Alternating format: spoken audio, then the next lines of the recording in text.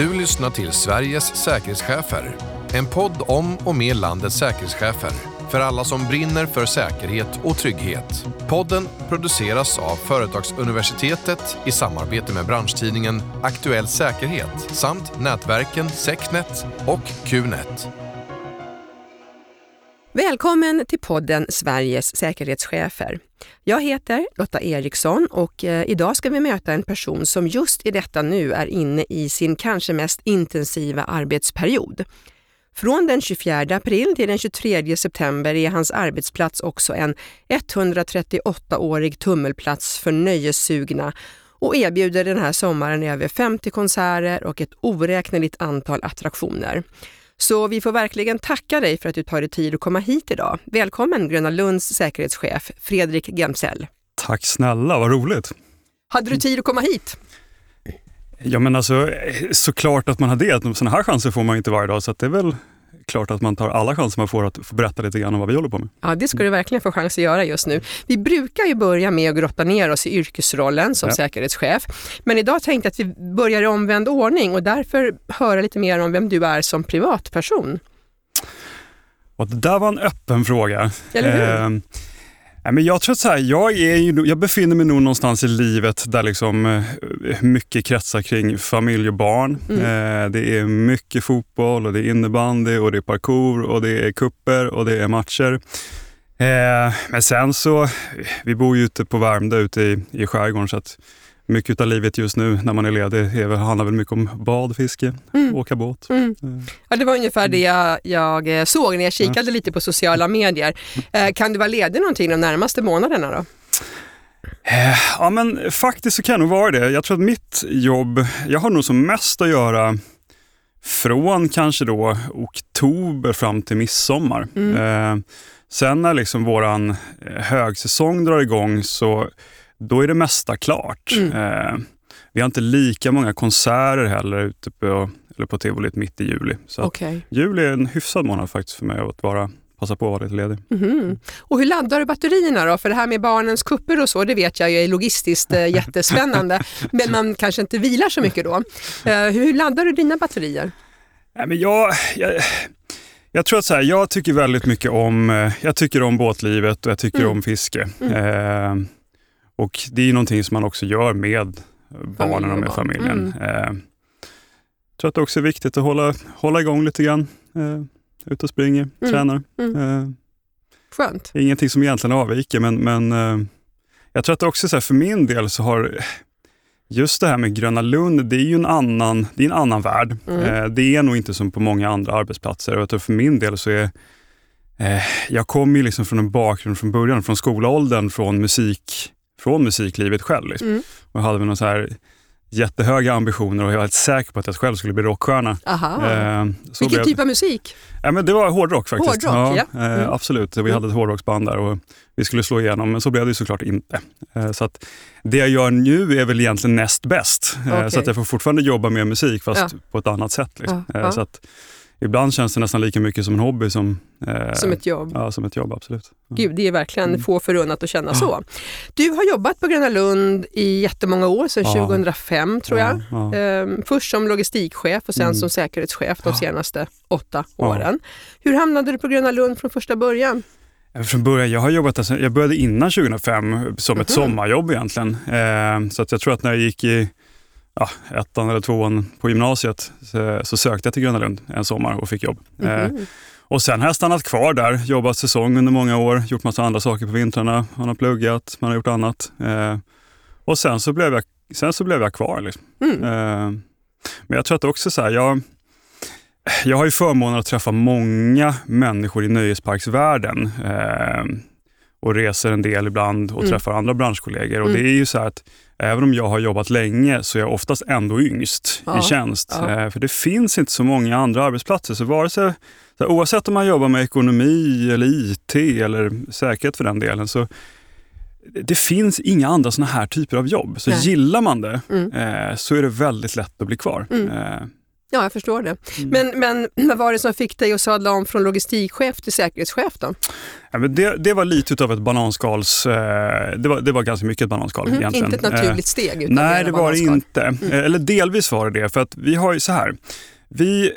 Vi har en operativ organisation som, i och med att vi har öppet de tider vi har öppet och vi jobbar med det vi gör, så är det så att vi har alltid haft en funktion på Tivolit som vi kallar för parkchef. Det är någon form av duty manager, så att det finns alltid någon som är ytterst ansvarig för verksamheten under öppettid. Och det är någonting som jag har gjort länge sedan, någonstans där sedan 2006-2007. Okay. Och vi var 2 stycken på den tiden. Den ena personen var helt fokuserad på att jobba med driften, med försäljning. Den andra personen skulle vara liksom fokuserad på allt som hade med säkerhetsarbetet att göra. Och jag hamnade där, tror jag mest utav en slump från början, för det var ingen som ville. Okay. Och vi hade en säkerhetschef på den tiden då som liksom, fick med mig in i det där. Så att jag befann mig nog där. Så jag hade lite ett sidouppdrag kring, liksom bortsett från det jag höll på med inköp och lager och logistik. Okay. Liksom. Och så gick han i pension.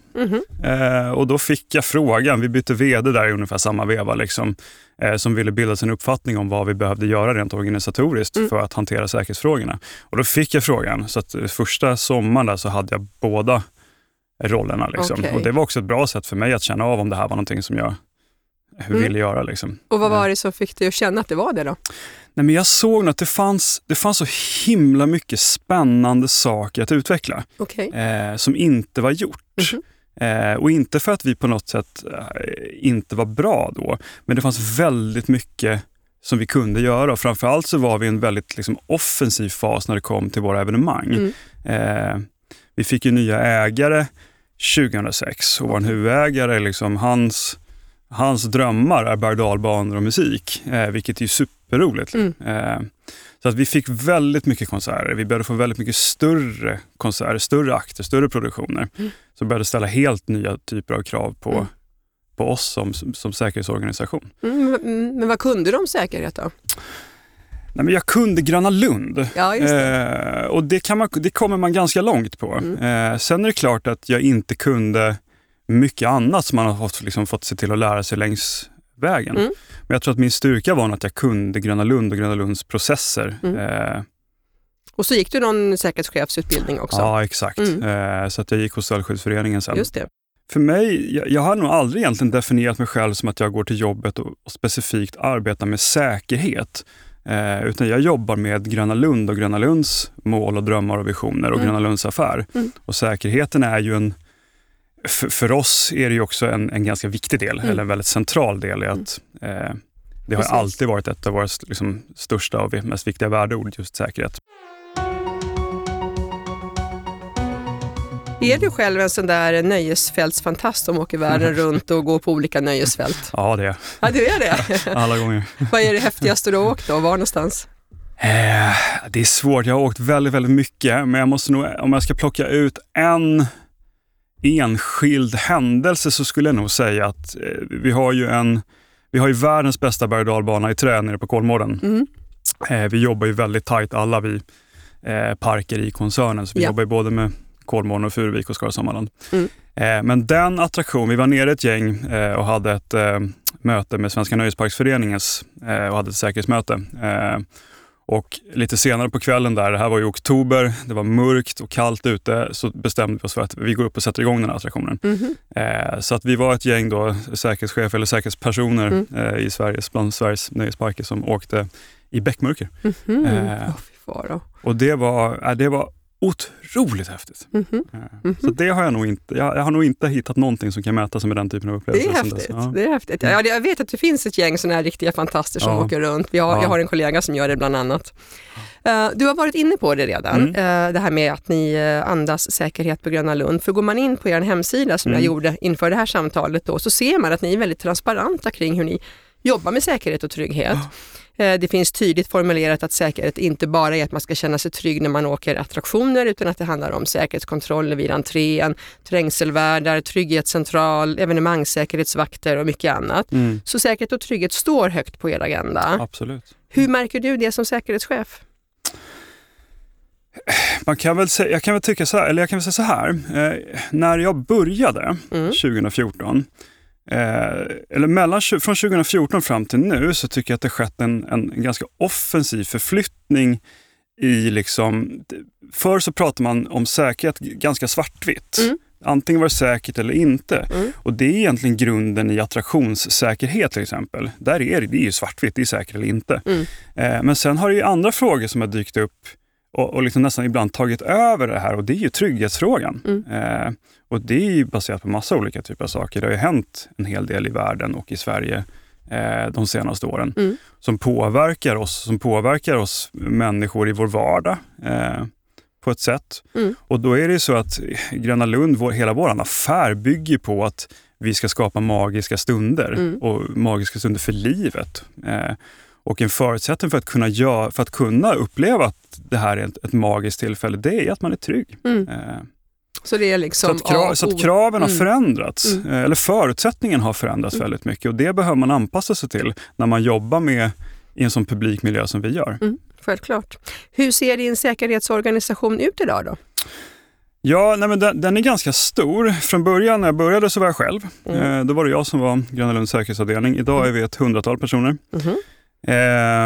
Jag tror att när jag började, du vet ju själv hur det kan vara när man är ny på jobbet, att man har ju mycket ambitioner, man vill göra saker, man vill åstadkomma någonting. Och på den tiden så hyrde vi ju in säkerhetspersonal både till konserter och ordningsvakter och så. Och det finns jättemånga många duktiga bevakningsbolag och säkerhetsföretag, det är inte det. Men det är svårt att göra någonting långsiktigt när man inte vet vem som kommer till jobbet. Vilket ofta är fallet då när man beställer tjänster eller liksom personal då, som det här handlar om, från olika typer av företag. Så att jag bestämde mig någonstans för att jag måste förändra den här förutsättningen för att kunna göra det som jag vill göra och det som jag tror på. Så idag så anställer jag alla själv. Så att jag tror nog faktiskt att vi är den enda aktören i den här storleken som faktiskt väljer att göra allting in-house. Så både evenemangssäkerhet, all den typen av personal, alla säkerhetsvärdar, säkerhetskontroller, ordningshållning, ordningsvakter. Ja. Ja, det är lite unikt skulle jag tro. Du har nämnt att du samverkar med de andra i koncernen och jag förstår att ni säkert har något annat samverkan, nöjesfält emellan som vi kommer till lite senare. Men vilka andra samverkar du med i ditt arbete då? Utan samverkan eller samarbete så kommer man nog ingenstans idag. Det är nog min absoluta uppfattning. Så bortsett från att jag har liksom många egna nätverk som man har byggt upp under åren med andra typer, alltifrån säkerhetschefer men säkerhetspersoner, så är det ju såklart att Polismyndigheten är ju en ganska en viktig spelare för oss. Under pandemiåret så var ju Länsstyrelsen en sån oerhört viktig samverkanspartner. Jag förstår. Men du, för att vi ska få en bild av säkerhetsarbetet då, ge oss en bild av Gröna Lund. Hur stort är området? Hur många besökare har ni ett genomsnittligt år? Och vilka är då de största säkerhetsriskerna som ni har identifierat? Men Gröna Lund vi har ju idag 38 000 kvadratmeter liksom tivoliyta. Och sen så har vi då en parkering utanför som vi håller på nu, befinner oss i någon form av detaljplaneprocess. Där våran absoluta förhoppning och tro är att vi kommer kunna bygga ut den också. Just det har vi ju läst i tidningarna. Så stort är vi tar emot, på 5 månader, om man bara tittar till vår sommarsäsong så tar vi emot, tanken är att vi i år ska ta emot 1,2 miljoner besökare. Så det är ändå ganska mycket folk på kort tid. På kort tid, ja. Wow. Och de största säkerhetsriskerna då, som ni generellt jobbar med? Jag tror att om man ser det så här, jag vågar nog påstå att Gröna Lund är en av Stockholms kanske mest liksom, trygga och säkra publika eller offentliga platser, baserat egentligen på all statistik som finns tillgänglig. I samverkan med polisen så tar vi alltid ut all form av brottsstatistik varje år. Ja. Och det händer väldigt, väldigt, väldigt lite på Gröna Lund i sett till antalet personer som befinner sig på vår plats. Jag tror att de stora utmaningarna vi har är nog mer utanför än vad det är egentligen innanför. Och då är det allt ifrån Djurgården ligger där Djurgården ligger. Ja, det finns en bro, eller en känd bro i alla fall över. Och så massa vatten runt. Och så massa vatten runt. Så att infrastrukturen är dålig. Den är jätteutmanande. Så när vi om vi har en stor konsert på Gröna Lund och ska ha 17 000 personer framför stora scen, så är det klart att det ställer väldigt mycket krav på att ha liksom en bra planering för att ta emot 17 000 personer som kommer till oss och 17 000 personer som ska gå därifrån. Just det. Det i kombination med att det finns en väg gör det utmanande. Sen finns det ju andra saker som vi kan märka av också. Det finns ju olika typer av trender på sociala medier. Vissa bra, vissa inte. Okay. Så att förra året så hade vi någon situation där det dök upp någonting på TikTok. Okay. Hur man på mest kreativt sätt kunde planka in på Gröna Lund. Aha. Så att det är klart att sånt får ju spridning och sånt påverkar ju oss såklart. Precis. Hur snabbt är ni på en sån puck då? Ja, men vi är ganska snabba, vill jag ändå påstå. Vi har ju ganska bra bevakning på alla sociala medier. Så att vi märker ganska snabbt när någonting dyker upp. Liksom. Och där kommer ju också en sån sak som samverkar med polisen in som en viktig del i den typen av arbete. Såklart. Sen har ju vi väldigt mycket säkerhetspersonal på Tivolit varje dag. Så att vi kan hantera det mesta. Påverkar oroligheter i världen er verksamhet som kriget i Ukraina till exempel? Ja, alltså rent praktiskt så är det klart att vi som väldigt många andra verksamheter påverkas i former av prisökningar och annat. Och det är klart att alla verksamheter, även vi, behöver eller har behövt damma av kontinuitetsplanerna på ett annat sätt än vad vi har gjort tidigare. Så att det ska jag absolut säga att det har påverkat. Och framförallt saker som kommer till IT-drift. Vad händer om våra betalningssystem går ner? I och med att vi inte har öppet varje dag på ett helt år så tappar vi en dag försäljning så får det en ganska negativ hävstång. Så att vi behöver ha väldigt bra planer för att kunna hantera sådana typer av driftstörningar. Och terrorhot då, hur känner ni kring det? Är det något som finns med i er palett av säkerhetshot? Absolut, både det, men jag skulle nog mer kategorisera in det i någon form av våldsbejakande kategori. Jag tror inte vi behöver inte alltid lägga så mycket energi på att definiera vad det handlar om det är terror eller inte. Utan mer kanske fokusera på det som på våldsverkare eller våldsbejakande situationer eller antagonistiska hot. Liksom. Just det. Vi ska alldeles strax prata vidare, Fredrik, men först en hälsning från en annan podd i säkerhetsvärlden. Trygghetspodden är Sveriges viktigaste podd. För här ställs de relevanta frågorna som rör din och alla andras säkerhet och trygghet. Här medverkar de främsta experterna och forskarna, personal från de allra hemligaste myndigheterna och helt vanliga människor. Med Trygghetspodden får du också följa med ut i verkligheten. Ja, nu får jag ett individanrop här från han som är insatschef på uppdraget. Du. Så ungefär. God dag soldater! God dag soldater! Hör alla avsnitt av Trygghetspodden och se bilder och videor på trygghetspodden.se. Då är vi tillbaka. Jag tänker att nöjesfält är en kittel av festglada och förväntansfulla människor i alla åldrar. Yes. På vilket sätt påverkar det säkerhetsarbetet? Vad är ert dagliga största problem? Men jag tror att vårt dagliga största problem, det är nog fortfarande eller utmaningarna ska jag nog säga. De är nog mest utanför Grönan än vad de faktiskt är innanför. Jag som har varit på Gröna Lund ganska länge har ju också så här, när jag började, då var ju Gröna Lund det var ju ett ställe man åkte till för att festa ibland. Den tiden är lite förbi. Idag gör vi något annat. Så att vi har nog inte riktigt den typen av produkt längre. Vi har väldigt hög kvalitet på alla våra restauranger, vår mat- och dryckesutbud som gör att det blir mer utav en matupplevelse annat än att man går ut och festar. Liksom. Jag skulle nog säga att det är liksom i 100% positivt att vår förutsättning som vi jobbar med är att hos oss är folk glada. Man kommer ju till oss för att ha roligt. Och det är en bättre situation än tvärtom. Och bara det liksom tar ju bort väldigt mycket av eventuella ordningsstörningar. Samtidigt har ni förstås väldigt mycket ungdomar på det här ganska lilla området då på ganska kort tid. Går det bra? Ja, men jag skulle nog säga så här, jag är nog ganska stolt över att det är väldigt många ungdomar som vill vara hos oss. Det är ju faktiskt, jag skulle nog säga att det är våra allra bästa gäster. Vi säljer ju många årskort eller årskort till just som vi riktar till våra ungdomar.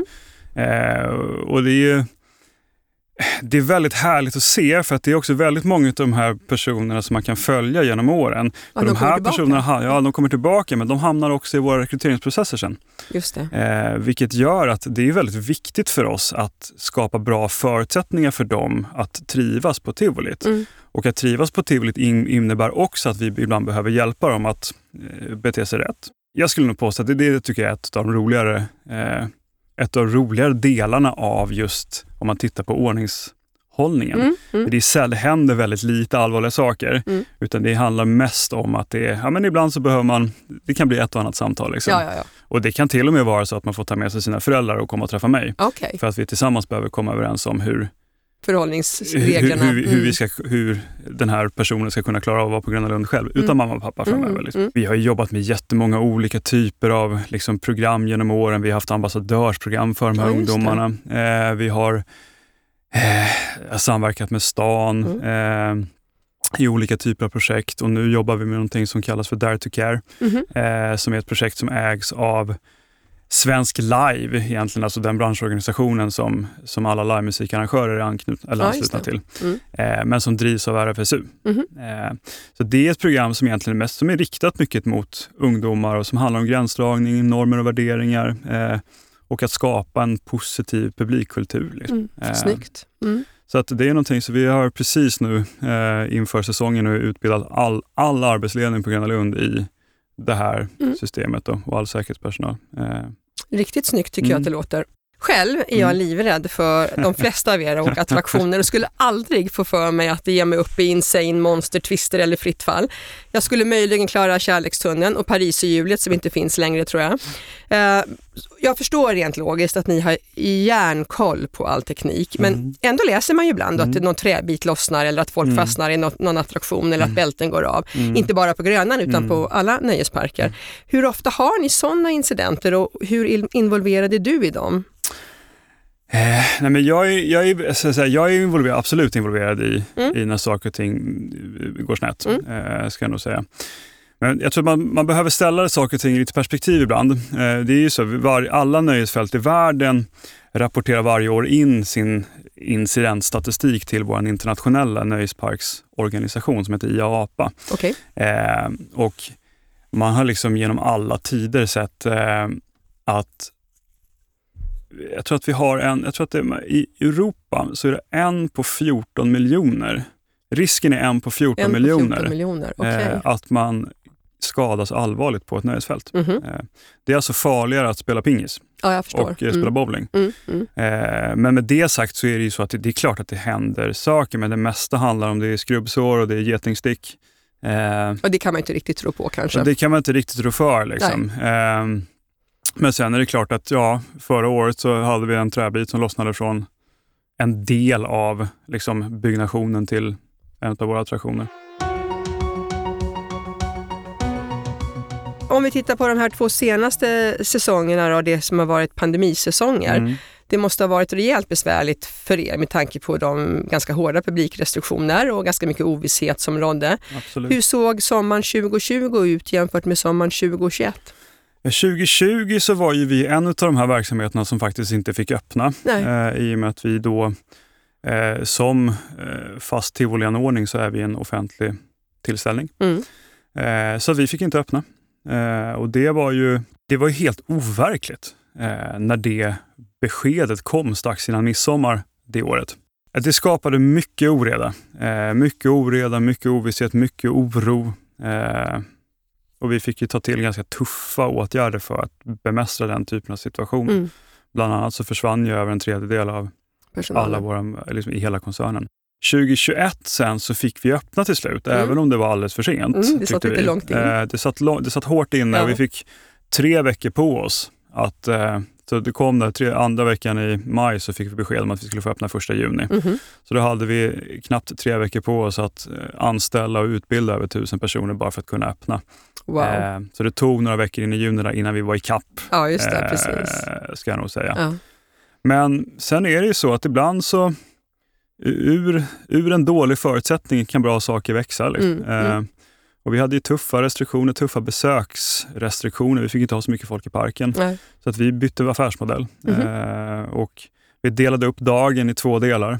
Vi jobbade bara med förköp. Så att liksom det här slog så bra och väl ut att det tog igen den här stängda maj som vi hade och i april.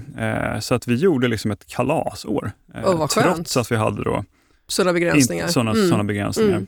Så allt det där gick så pass bra att vi har valt att fortsätta på samma sätt i år. Så vi kommer fortsätta att jobba med ett begränsat antal besökare. Vad härligt. Köerna blir inte riktigt lika långa. Nej, det är så. Så att det är bättre för besökaren som inte behöver stå lika mycket i kö. Och det är bättre för oss som ska planera verksamheten. För vi vet att det kommer vara lika mycket folk alla dagar. Just det, precis. Det blir ett jämnare flöde. Det blir ett jämnare flöde, inköp blir lättare, planering överlag blir lättare. Det behöver inte lika många olika typer av scheman för personalen. Dagarna ser någorlunda likadana ut. Det vi har gjort i år är att vi har adderat våra konserter igen, vilket är magiskt. Det måste ju vara jättekul. Du, hur var det då att jobba i en sån här, får man ändå säga, gigantisk bolagskris? Det har varit 2 tuffa år på många sätt, och framförallt är det så att vi framförallt förra året men även nu, vi lider ju fortfarande lite i sviten av. Vi är inte tillbaka organisatoriskt där vi var. Nej. Sen så har ju vi liksom effektiviserat både processer men hela organisationen. Så vi ska heller inte tillbaka till där vi var. För nu ska vi mot någonting nytt som kommer kräva andra typer av förutsättningar. Så att men vi fick låna mycket pengar. Ja. Har vi gjort. Vi har väl betalat tillbaka hälften tack vare att vi hade ett sånt pass bra år förra året. Just. Så att om allting vill sig väl det här året så är vi liksom back on track på riktigt. Ni som är säkerhetschefer då på landet, så kanske Nordens nöjesfält, samverkar ni på något sätt? Du var inne på att ni gör det. Hur pass organiserat är det? Nej, men jag skulle säga att vi har en väldigt bra samverkan bland nöjesparkerna. Och vare sig vi är säkerhetschef eller inte så är det så, som sagt var, det är inte så supermånga som jobbar med nöjesfält. Nej. Så att vi är väldigt lojala mot varandra och hjälper varandra där vi kan. Sen har ju vi också inom ramen för IAAPA, så den internationella nöjesparksorganisationen, så har vi en säkerhetsgrupp också där vi träffas någon gång per år ute någonstans hos någon medlem. Just det. Där vi samverkar. För det är ju så, traditionellt sett så har ju nöjesfält har nästan alltid haft säkerhetschefer. Alltså väldigt lång tid tillbaka. Men säkerhetscheferna har traditionellt sett då också jobbat med attraktionsteknik oftast. Så att det är väl nog, man har nog sett de senaste 10 åren att nu är det folk som typ jag som inte skruvar på grejer. Att säkerhetsfrågorna är någonting annat idag. Man lämnar liksom det tekniska och jobbar mer strategiskt, absolut. Hur tycker du då att en riktigt proffsig säkerhetschef ska vara? Kraven på säkerhetschefer, det har ju förändrats. Det tror jag att de flesta är nog överens om. Idag så är ju säkerhetschefens roll mer strategisk än vad den kanske var än bara när jag började för 8 år sedan. När säkerhetschefen mer kanske också var specialist inom vissa typer av sakfrågor. Det är man inte idag. Nej, man är mer generalist. Man är mer generalist, och säkerhetsavdelningarna i landets liksom, både myndigheter och företag växer. Vilket gör att det ställer andra typer av krav idag på en säkerhetschef än vad det gjorde förr. Idag behöver man kunna jobba med lyft blick. Man behöver förstå sitt sammanhang. Framförallt så måste man ju förstå den organisation eller företag i den kontext där man befinner sig. Man måste förstå sin affärsidé helt enkelt. Och alltid ställa liksom sina egna prioriteringar mot hur kan jag bidra till att vi ska uppnå våra mål. Så att säkerhetschefen behöver nog befinna sig där idag på ett annat sätt än att vara den som ska slåss för att man ska få sätta upp en kamera. Just det. Du, vilket ser du som säkerhetschefens viktigaste verktyg då? Is i magen och impulskontroll skulle jag nog säga. Ja, men det var väl ganska bra. är väl använda egenskaper. Ja, just det. Det är lätt att man hänger med bara med. Man behöver inte alltid springa snabbast fram. Ibland så måste man också vara balanspunkten. Du säger att säkerhetschefsrollen har förändrats bara sedan du började. Tror du att den kommer förändras ännu mer kommande år, och hur i sådana fall? Det är helt övertygad om att det kommer göra. Det är bara att titta på hur många olika typer av säkerhetsutbildningar som finns idag. och hur många olika aktörer av säkerhetsutbildningar som finns. Tittar man liksom då på paletten av tjänstetitlar som finns idag, som inte fanns för 10 år sedan. Idag är man säkerhetshandläggare, man är säkerhetsspecialist, man är säkerhetsgeneralist, man är säkerhetssamordnare, man är säkerhetskoordinator och så vidare. Liksom. Just det. Men det innebär är att vi helt plötsligt så har vi folk med akademisk bakgrund som börjar blanda sig in. Traditionellt sett så har det inte riktigt sett ut så, utan det har varit någon har blivit tilldelad säkerhetsuppgifterna på ett företag eller en organisation. Eller det har varit mycket uniformsyrken som har liksom, tagit de här typerna av rollerna. Och nu kommer det komma då ett gäng personer in i säkerhetsbranschen med andra typer av kompetenser. Vilket också kommer ställa högre krav på kompetenserna på en säkerhetschef. Perfekt. Det är bra för mig då som jobbar i ett utbildningsföretag. Du, i ditt tidigare liv så tror jag att du studerade företagsekonomi. Hur blev det så då? Det var nog en ganska naturlig del då, för att jag jobbade mycket med logistik och inköp. Så det var nog det kändes mest, det är nog inte svårare svar på den frågan än så, att det kändes relevant där och då. Har du nytta av det idag? Ja, absolut. Nästan mer än säkerhetsutbildningen, tror jag. På vilket sätt då, tänker du? Ja, men jag tror att det har hjälpte mig då och hjälper mig idag att förstå hur processer fungerar. Vilket underlättar väldigt mycket om man själv vill driva en fråga. Att förstå vad liksom, om jag ska lämna in ett affärsförslag eller en kalkyl för den delen, att veta hur jag ska göra det och på vilket sätt. Och framför allt så hjälper det mig att själv kunna räkna ut vad som funkar och inte. Liksom. Om du blickar tillbaka då på alla dina yrkesår, vad har varit absolut roligast? Om det går att peka ut något specifikt. Oj. Jag träffade min fru på Gröna Lund. Jaha, ja. Så att alla andra svar får väl liksom, skulle väl nog blekna i jämförelse med det. I alla fall om hon lyssnar på det här. Ja, precis. Det var väl fantastiskt bra. Ja. Men hon jobbade där eller var hon besökare? Hon jobbade där. Ja. Nu är hon polis. Där ska man. Vad är det som driver dig i arbetet då? Jag tycker jättemycket om förändring. Och jag tror att det är det som också gör att jag har varit kvar så många år. För det är ju så att Gröna Lund är ju även om vi går mot en året runt-verksamhet och har jättemånga planer som kommer presenteras inom kort, så är det ändå så att året ser inte likadant ut.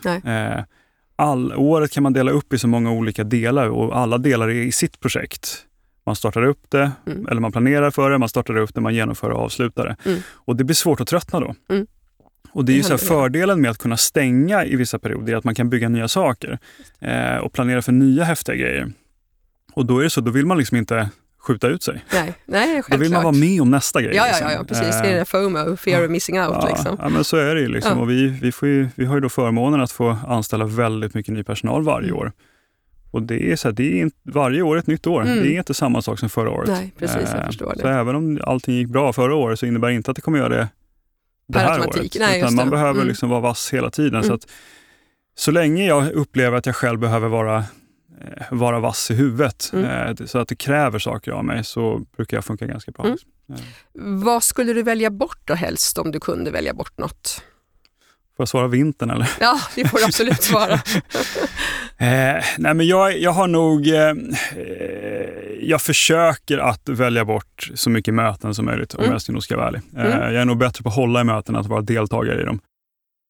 Finns det något specifikt i Gröna Lunds säkerhetsarbete som andra organisationer kan lära sig av? Svår fråga. Jag tror att det som många kan lära sig av Gröna Lund överlag skulle jag nog säga är vikten av att satsa på en företagskultur. För det är också så att vår företagskultur är nog det som gjorde att vi överlevde pandemin. Och sen bygger vi in väldigt mycket i vår företagskultur. Säkerhet är en del. Så att jag skulle nog jag tror att det är också en stark faktor till varför jag jobbar. Jag gillar själen på något sätt. Jag förstår. Det finns någonting väldigt fint i att vara ett bolag som som har som uppgift att välkomna människor från hela världen. Liksom. Kul. Om du träffar en nybakad säkerhetschef som jobbar då på en publik arena som vilket råd skulle du ge? Jag skulle nog ge rådet att skaffa dig nätverk.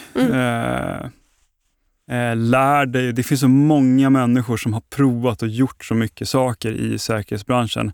Och säkerhetsbranschen är jättetrevlig. Alla hjälps åt. Så att skaffa mycket nätverk, men våga också utmana strukturer. Spännande. Skulle jag nog säga. Du, så för att runda av lite, vi ska inte vara rädda för att besöka nöjesfält i sommar och kommande somrar och andra delar av året också då, eftersom det förekommer aktiviteter då också. Ni som jobbar där har full koll på alla typer av säkerhet. Har du något råd till oss besökare? Vad ska vi tänka på för att bidra till att det blir så bra som möjligt? Alltså först och främst ska ni komma till oss för att ha roligt. Ha roligt och njut. Men följ våra regler och rutiner. Det ska vi försöka göra. Då får vi önska dig varmt lycka till i sommar och fortsätt att skapa magi för alla besökare. Och vi kanske ses där ute på Djurgården i folkmassorna. Det hoppas jag. Stort tack för att du tog dig hit mitt i denna aktiva tid. Och tack alla ni som har lyssnat. Vi hörs igen och ha en fin sommar. Du har lyssnat till Sveriges säkerhetschefer. En podd om och med landets säkerhetschefer. Podden produceras av Företagsuniversitetet i samarbete med Aktuell Säkerhet samt Secnet och QNet.